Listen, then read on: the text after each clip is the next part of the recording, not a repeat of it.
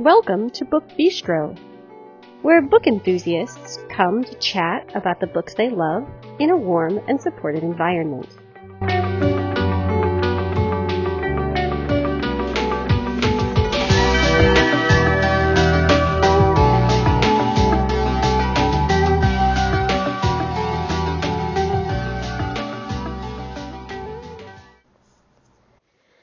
This episode is airing on Tuesday, August 30th, 2022.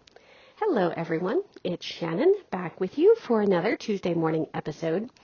Today, I have an interview with author Rachel Housel Hall, and we discuss her latest novel, which is called We Lie Here. Rachel was a lot of fun to interview, so I hope that you enjoy this as much as I enjoyed participating in it in July when we actually recorded it. So we're going to get started with the interview, and then I'll be back to chat with you about this week's new book releases. But before any of that, you know the drill. We have to hear the housekeeping information. You can find us on Twitter and on Facebook by searching Book Bistro Podcast. You can always post just on the Book Bistro timeline. Some of you have done that. I'm always so happy to see when you've published posts there. You can join our Facebook listener group where you can chat with us as well as with other podcast listeners. You can keep an eye on some of what we're reading. We usually update you each Wednesday with a look at our current reads. If you'd like to get a hold of us and social media is not really your thing, you can email us. That address is thebookbistropodcast@gmail.com. Hello, everyone, and welcome to another edition of the Book Bistro Podcast. This is Shannon, and today I am here with author Rachel Housel Hall, and we are discussing her latest novel, We Lie Here, which is scheduled to release here in the U.S. on July 12th. Rachel, thank you so much for joining me today. Thank you for joining me. I'm glad I'm getting to discuss this with you, Shannon. So happy to be here. Thank you. So can we start with a brief introduction to We Lie Here so that listeners have a bit of an idea what to expect? Certainly, sure, yes. In We Lie Here, our heroine Yara, who is a television writer, returns home to Palmdale. Palmdale is a suburb, well, it's like 70 miles outside of Los Angeles in the Mojave Desert. And, she lives in Los Angeles now, but she returns home to plan and throw her parents' 20th wedding anniversary party. And she meets up in a hotel parking lot with her distant cousin, just accidentally. The woman sees her and has been looking for her, and she has a message for Zara saying she needs to tell Yara some very, very important information about who Yara actually is. But before Yara can figure that out, her cousin, Felicia, is found dead floating in Lake Palmdale, not too far away. So the story is about Yara's discovery, as well as Yara trying to figure out, who she is, who her family is. Why is this desert town trying to kill her? She's asthmatic and is having a hard time literally breathing. But dealing with some family origin stories, like a lot of us, so many of us, maybe all of us are dealing with now. Like, who are we and how did we become the people that we are? So that's We Lie Here in a nutshell. Yeah. I think family relationships, like whether or not, and I'm guessing no one really knows all of the secrets and stories that your family has to share. Yeah. But whether you do or you don't, I think the ways in which people relate to one another in a family group change and evolve over time. And I think there's just so much to kind of delve into when you're looking at those relationships. Yeah, exactly. And even though, Yara's relocated only 70 miles away, her coming home story. It's not too different from, people who come from the Midwest and find themselves living in, Los Angeles or New York. You've changed in some ways. Sure. So how's your family? And that kind of reunion is always rife with tension and lots of room for fiction. Yes, I think family and friendship are like the two, I think, most kind of fraught relationships that you can see in fiction. Like, Yeah. You read romance and you kind of know like where things are headed, even if you don't know exactly how they're going to get there. Right. But when you're talking about like family stories or some of these stories of like, toxic friendships or even just friendships that evolve over time, you really have no idea. Right. And you don't. Where they can go. Right. And especially with a crime novel where, I've said this before, but I do write crime, but Yes. I also categorize crime as something that may not necessarily be illegal, but it is certainly hurtful, like a crime against my senses, a crime against how you treat me, how you talk to me. You can't be arrested for someone being, just a jerk to you, but it certainly is hurtful and diminishes you. So yeah, that's how I categorize crime. And this story certainly fits in that sensibility where we, especially family members, commit little acts of bad against each other, Yes. Yeah. Yes. And they can be, some of them are small and almost unnoticeable at times, and some are, pretty like out there in your face. Right.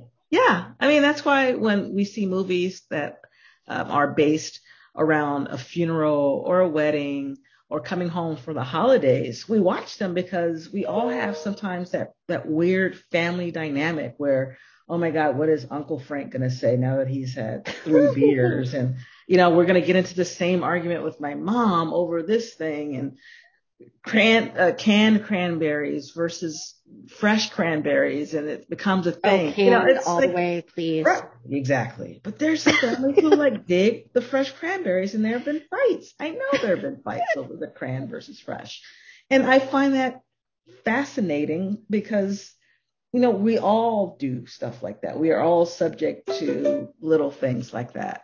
Sorry for that. I have do not disturb on, and I don't know why it's going off. Computers are just like extra chatty sometimes. Yeah, yes they are. Yes they are.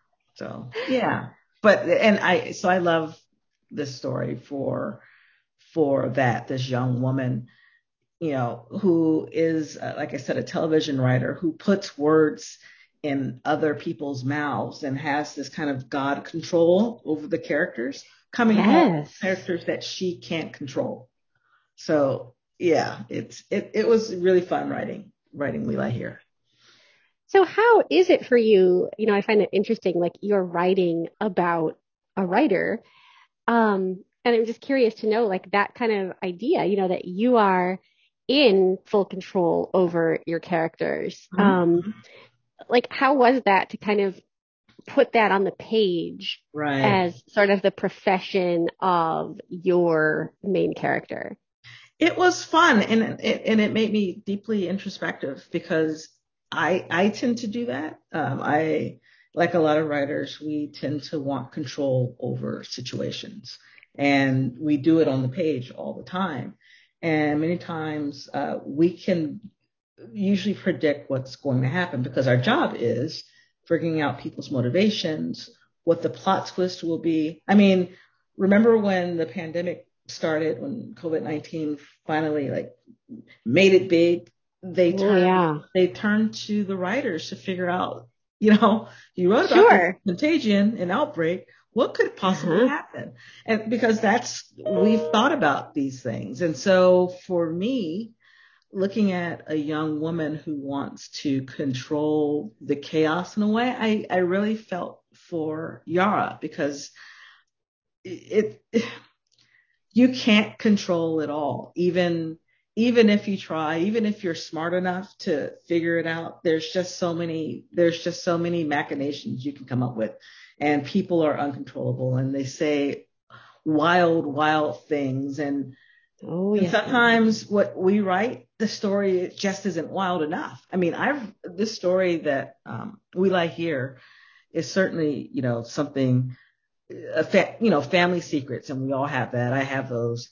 But also, it was inspired by a true crime story that I just kind of happened upon that was completely wild. And if I went all the way with what this story did, it'd be like, this is impossible. No one would do this. Just takes too much work. Why would, but that's what life is. And as a writer, sometimes we go far, but sometimes we don't go far enough. And I wanted to feature someone who's used to going far because, TV writing, especially a crime series that she's writing, Sure. it goes pretty far, but you have no idea just how much crazy is actually happening. And for Yara to be faced with that more crazy than what I write on the page, she has to reckon with that herself. How she's gonna, what is her own story? What kind of character is she in her own story? And that was fun trying to figure that out for her.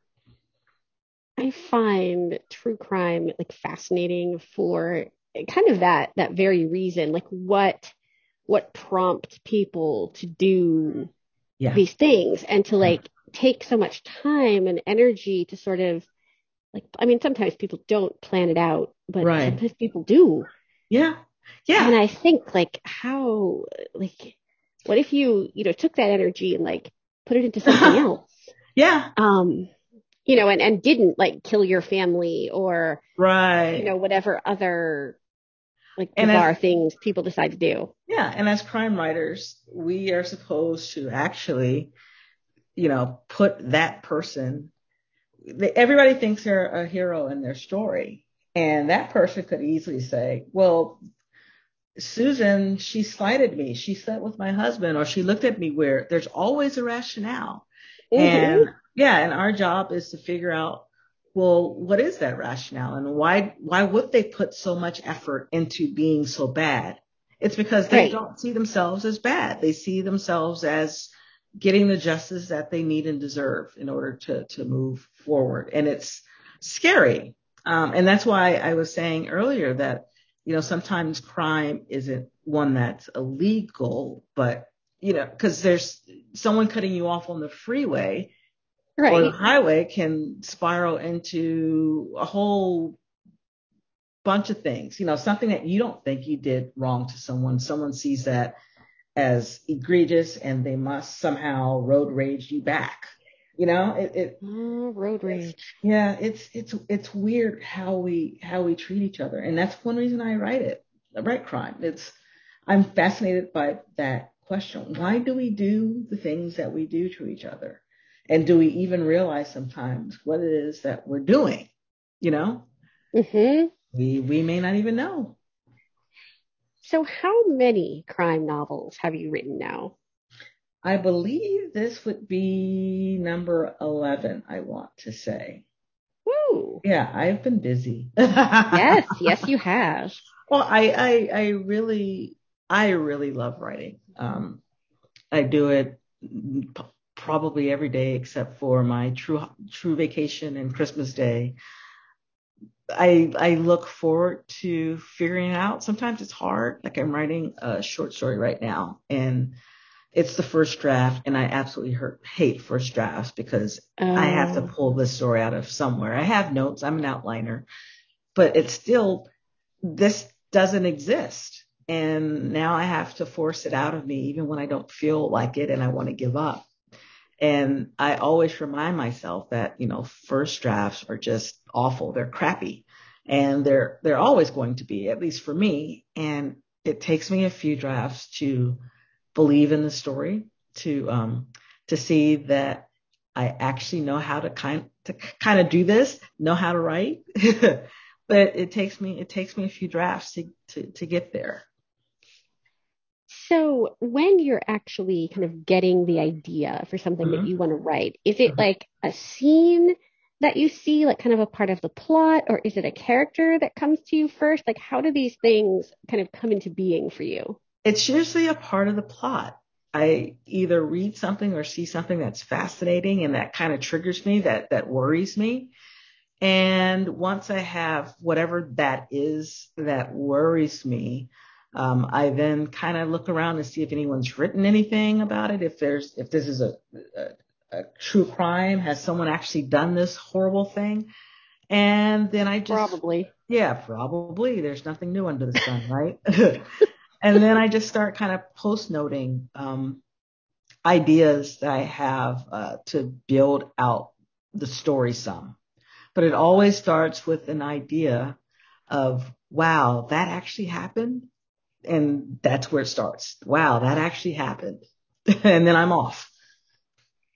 And then when you are sitting down, do you actually know kind of how you want it to end, or is it a bit of a surprise for you as the story unfolds, where you see like, oh, maybe I thought this was supposed to happen, but actually something else? I start out expecting it to end a certain way because, again, I do outline, but then I am open to changes because as you write, as you get to know the people and the setting, things change. Everything shifts once you're actually in that draft.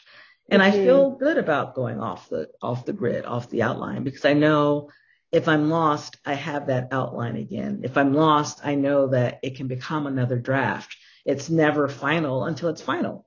Um, so yeah, I start out saying, she did it, but then he could have done it. And sometimes that person may have done it, but the reasons why they did it change. Hmm. I thought it was a spurned lover, but no, they're actually cousins and it's more of a family thing. So it's discovery as I delve into draft after draft. That's when things become more solid. This short story that I'm working on now, I didn't know who who this main character was until I got to the end of a very detailed outline. And then I kind of said it aloud. I'm like, Oh. oh, she's not this. She's actually that. And I kept saying it all throughout the day because it's like, it was a moment of discovery where I didn't even realize that I had been writing towards something, but I hadn't in the outline pinpointed it. My mind just needed to process it some until it got there, and now it clicks, and now I know how to write it. Even though I've started this draft, I know that I'm going to go back and make it what I've discovered it's become. If that makes sense. So is it difficult, would you say, to write something like a crime in the format of a short story? Because it seems like, in a novel, you have kind of the time for things to Right. unfold and Yeah. play out, where a short story, is by just its nature, like less Yeah. time, less Yeah. pages, less words to Yeah. make all of that unfold in a way that not only works for you as the writer, but can also engage the reader. Right. No, it is hard, and sometimes I don't like writing them, but I've written a few, including this one now, because it challenges me to learn how to economize and how to get a very complex story in as few words as possible. So one reason I do them, it's a challenge to me. And also I know it's a finite thing. I only have 3,000 to 5,000 words, so it can't kill me all the way. So Well, that's I'm true. going to do that. Yeah. And I also use short stories as a way of, I have an 18-year-old daughter, and I have her sometimes join me on writing adventures like this. And so Ah, she okay. is in a sense co-writing this story with me. And short stories are perfect for these types of exercises, getting her uh, to learn the structure of story and to think beyond what she knows. Yeah, it's kind of helping her with a skill that'll come in handy for her as she starts college in the fall. Ah, college. Yes, yes, yes. And all of the and all of the sort of, things that they teach you about writing that are sort of valuable, in Yeah. school, and then like I think less valuable in some ways, like once you're out of school. Right. Yeah. So I'm teaching her about making sure the first sentence of whatever she writes is strong, Yes. to keep her audience in mind, uh, to think if then, that kind of, and then what Mm-hmm. happened, and then what happened. And to also, the economy of words, using strong adjectives and cutting back on adverbs. So very practical things that, yeah, sometimes they don't teach you that in college, but it certainly No. is something that you need to be a strong writer. So she's lucking out. She can't come to me for math, but she can certainly come to me for writing and for English. I think math was invented by a demon. Oh, I believe it. I believe it. Yeah, if he started a Facebook page saying that, I'd press like and I join. Do I hear a canine in the background? Yes, my old golden retriever. She just got up from her nap. Oh, And yes, yes. we And, have an old boxer oh, and so a very old kitty cat who will be 17 tomorrow. 17. Oh, I had a Yes. 17-year-old kitty cat. Yeah. Oh. But we have a dog. We have Lucky, our golden, and two cats, Gus, Gus, and Major, named after Cinderella's mice. Ah, yes. Yes, Well, yes. They're somewhere stunning in being boys. So I'm yeah, guessing that the cats might not like to know they were named after mice. I know, right? Never tell them. No, no, no. They won't get that memo. No, they would not appreciate it, I'm sure. Mm-mm. So, shifting gears a little bit, now that We Lie Here is almost in the world, and by the time this actually airs, will be in the world, what can listeners expect next from you? I am next. I am writing a story called "What Never Happened," and as is my brand, it's a book about once more secrets, and not necessarily family secrets this time, but secrets of a community. Um, Oh, yes. yeah, a young woman once again. Uh, it's not necessarily her hometown she's returning to. Her family had planned to relocate to Catalina Island, which is off the coast of California. And as they were preparing to move in, they were all slaughtered except for our Ah, heroine. And she's going back to take care of an old aunt who remained on the island and to figure out what actually happened that led to that slaughter on that night.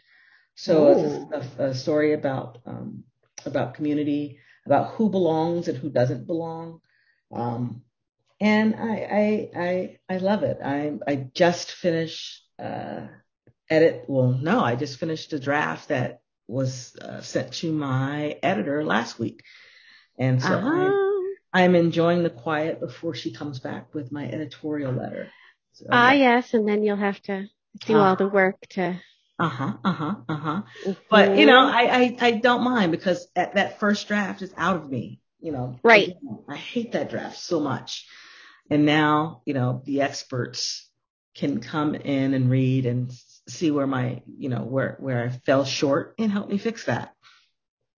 So do you send like your first draft to an editor, or do you draft a couple of times and really, come to an understanding of your characters and your story before you send it off? Oh yeah, definitely. I second the second one. I do Ah, about 4 or 5 drafts.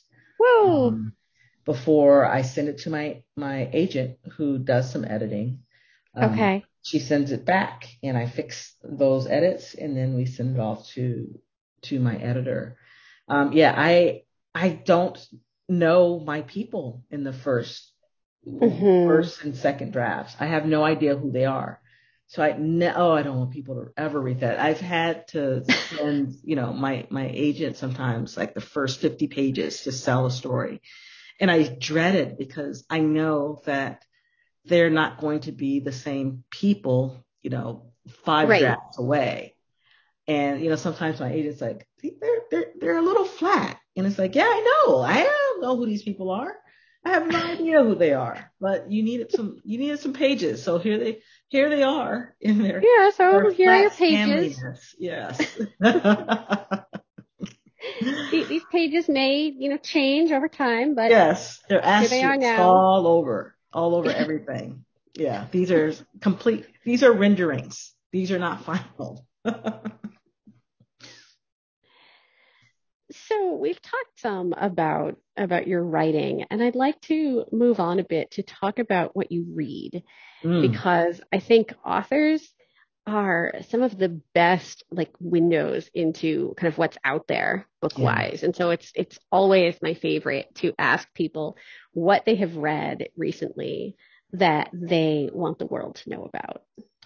Sure. I was on vacation just a few weeks ago and I got to read a bunch of things that, Oh, you good. know, and for fun, not, for blurbs or anything, but for fun. And one book that stayed with me was Ill Will by Dan Chaon. Chaon, I think, Chaon.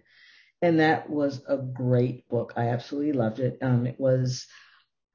It's billed as literary crime fiction, but it's crime fiction. And I'm sure Dan would agree. Um, I read that. I would say I tend to read all over the place.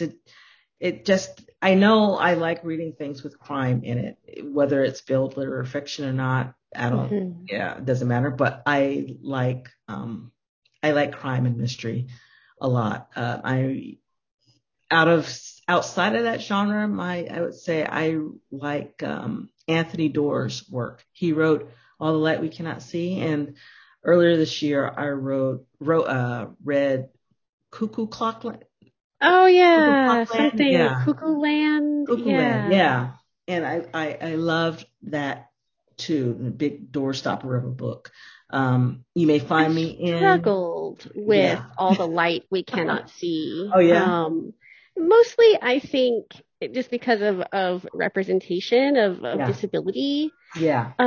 As a woman, who's grown up Hmm. blind, I Hmm. struggled sometimes with his depiction of Yeah. like the blind girl. There's like this scene where her father's Like, bathing her, and I'm thinking like, there's no way in that can hell happen. like my Right. father would be bathing me when I'm, a teenager.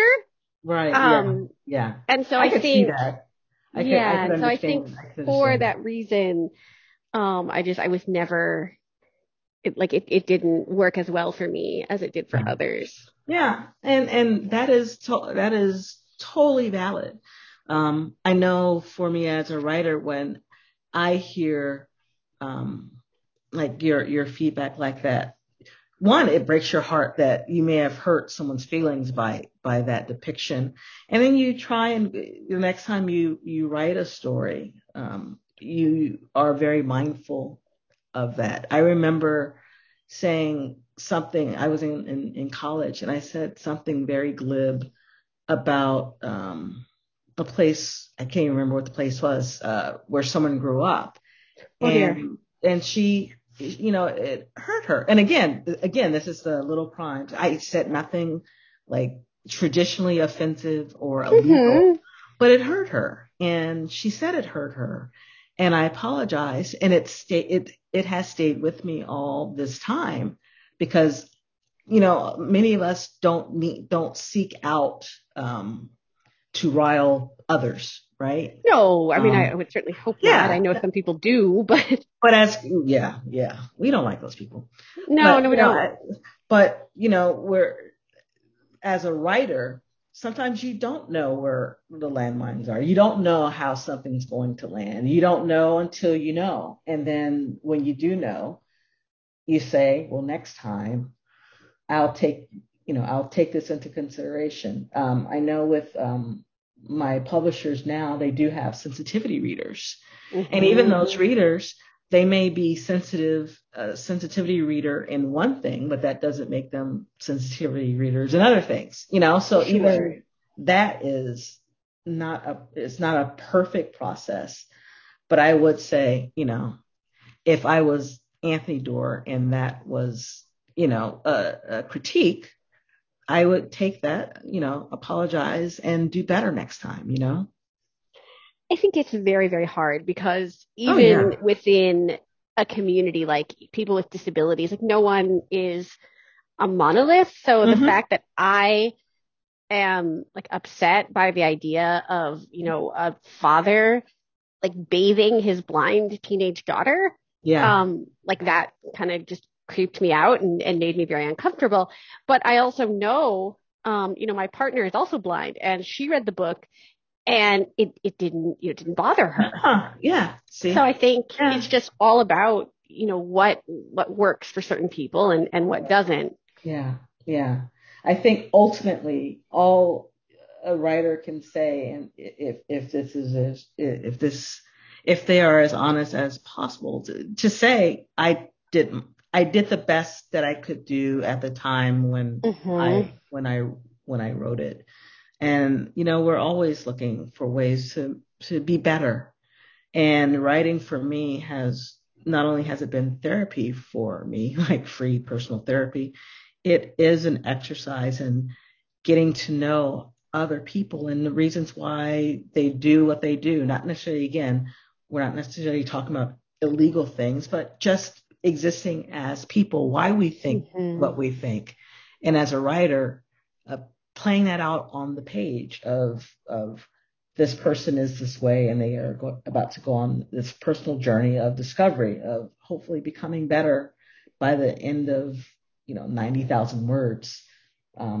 So yeah, no, it's that's what art is, it's looking at your defects as a person, as a those blind spots you may have, um, and trying to just do better, to be better, to think about more people. You can't think about everyone because you don't know what those variations are. No, I mean, there's But no way to do that. yeah, but there are small things we can each do that just makes us better as people. There's so much negativity. If there's some way that I can cut back on some of that, I'll take that. I'll take that choice. You know. Well, I want to thank you so incredibly much for taking time out of your schedule, so close to publication day. We are recording like literally 1 week before Yeah. your book goes, is actually released out into the world. So I really, really appreciate your time. And I'm Oh, wondering if you can let listeners know the best place to find you online. You can find me at my website, www.rachelhousel.com, or on Twitter. I love Twitter at Rachel Housel. It's the only social media that I'm on all the time. I'm all Twitter's like where I get my news, basically. So Ah, you'll Twitter, find me yes. there. Yes, yes, yes, yes. Yes, And I Twitter's a want to little thank. bit of a scary place these days, but Yeah, yeah, yeah, it is. And I have to sometimes just log off for the day, but then it yeah. calls me back because it's like, what is going on in the world? And, what was that an actual earthquake I felt here in Los Angeles? It's that kind of You thing. never know. No, and thank you for inviting me on. I really appreciate getting to talk to you about my stories and why I write and what I'm trying to do. I Yes. appreciate it. Well, good luck with publication day, and I will definitely be keeping an eye out for your next one because I am very interested in what leads to slaughters in communities. Especially small one like Yes, Paradise, Catalina yes. Island. Yes, I look forward to sharing that one with you too. Awesome. Once again, this has been a discussion with author Rachel Housel Hall about her novel, We Lie Here, and this releases in the US on July 12th. All right, so let's talk about new books. So, the first book that I'm going to bring up is one that you've heard me talk about before on our most anticipated releases of August. This is one that I have been looking forward to since the beginning of the year when I heard that it was coming out. Amber and Christine are also looking forward to this one. It is The Lost Girls of Willowbrook by Ellen Marie Wiseman. It is finally here. I am so excited. So that is actually the only book that we mentioned previously. So let's move on to some books that we haven't talked about before. I'm going to start with some fantasy. We have Crystal Web.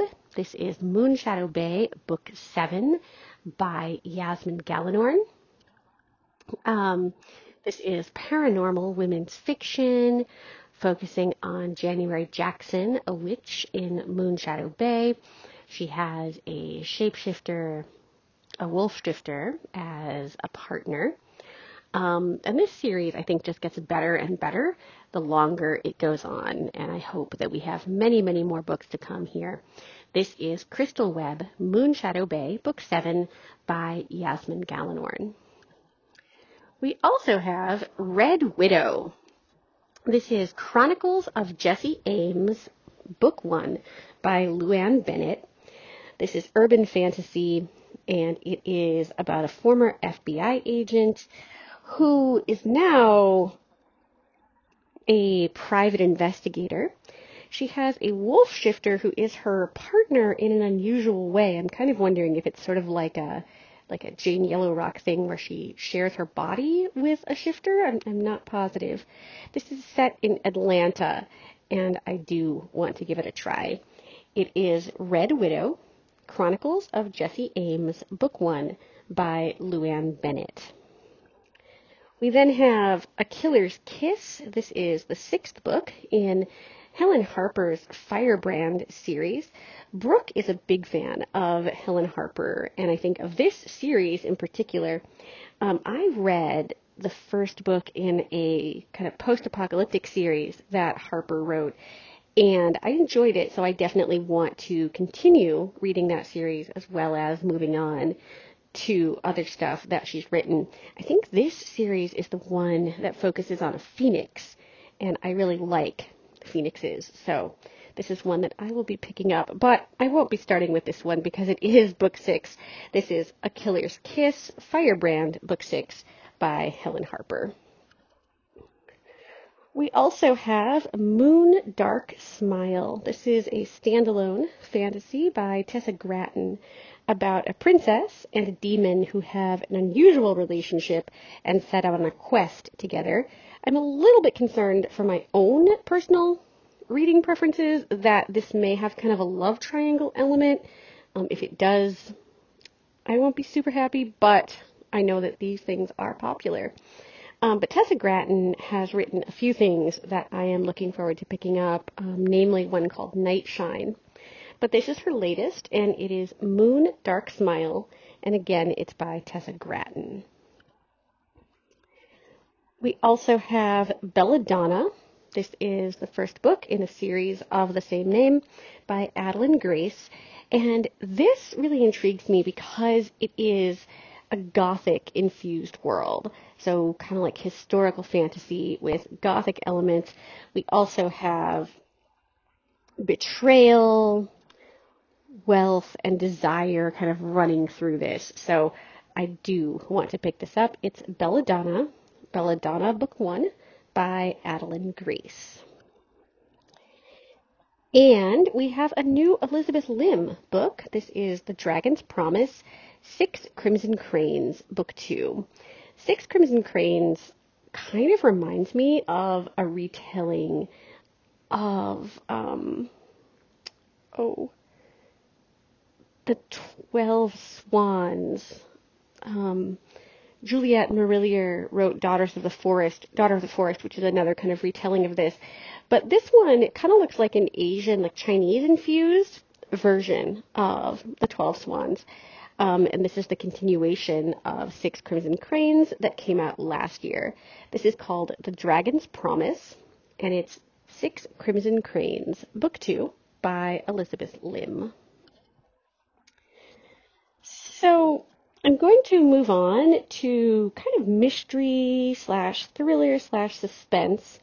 And the first thing I want to talk about is How to Survive Your Murder by Danielle Valentine. This is a mystery, but it has some like fantastical elements. So our heroine is the sole witness to her sister's murder, and she's supposed to testify in the trial. But before she can do this, she wakes up and somehow is transported back to a time where the murder has not yet occurred. And so now she's in this sort of alternate timeline trying to figure out if she can stop this murder. It is How to Survive Your Murder by Danielle Valentine. We also have a new Alice Feeney book. This is Daisy Darker. I am on hold for this at my public library. It should be coming in very, very soon. Alice Feeney writes these super, super dark and twisty psychological thrillers. She has written 3 so far. I think this one is her 4th. I loved 2 of them, enjoyed one of them, and am definitely looking forward to this one. This is Daisy Darker by Alice Feeney. And we have Nothing More to Tell by Karen M. McManus, also out this week. You may remember her from One of Us is Lying, which was her debut. And since then, she's written a sequel to that one and a few standalones. This is another standalone. I love how her books are technically young adult thrillers, but they have such phenomenal crossover appeal. So you can read these no matter what your view is of, like if you're normally a fan of YA or you're not. I feel like these just cross over so nicely. This is Nothing More to Tell, and it's by Karen M. McManus. We also have Wake by Shelley Burr out this week. This is a novel that's set in the Australian outback. It's compared a little bit to The Dry by Jane Harper, and it is about a small town that is haunted by an unsolved disappearance. Again, it's Wake by Shelley Burr. And then maybe you're looking for something that will give you kind of like a misery feel. We have Number One Fan by Meg Ellison. This is about an author who gets into a car. She's heading to a speaking gig that she has. She accepts a drink from her driver, and when she wakes up, she is chained in a basement. This is Number One Fan, and it's by Meg Ellison. Then we have Murder in Westminster by Vanessa Riley.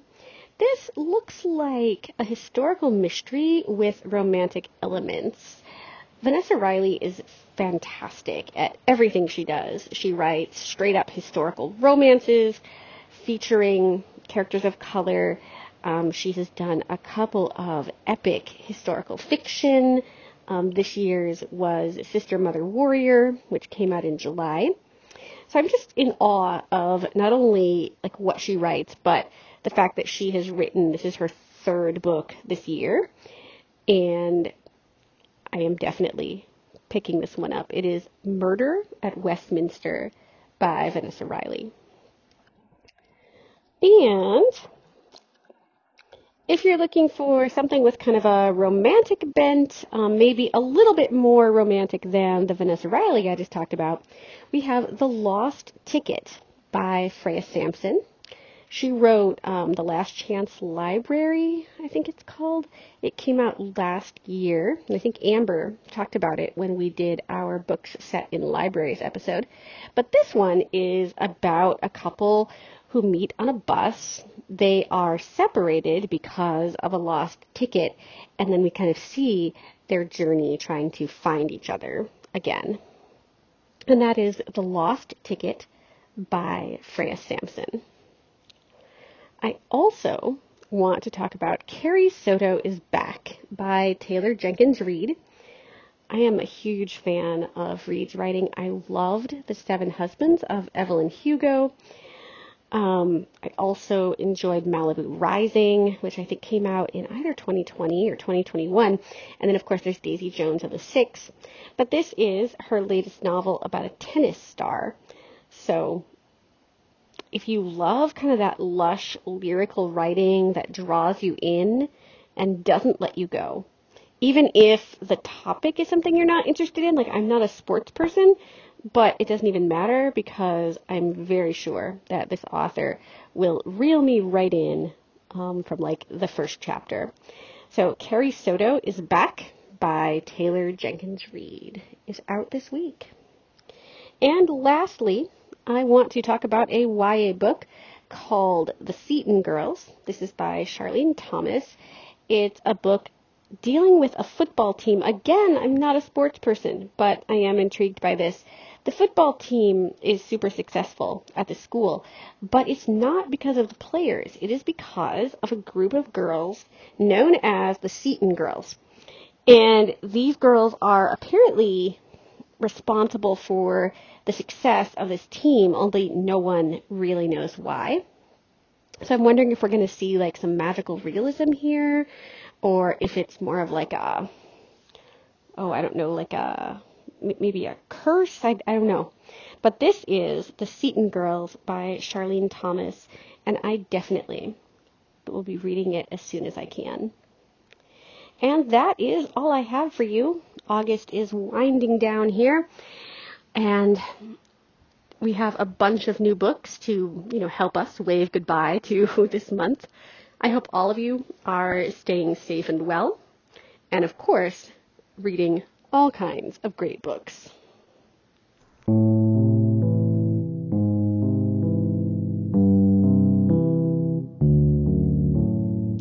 If you would like to leave us a rating or a review, you can do that on Apple Podcasts or any other platform that you use to access the show.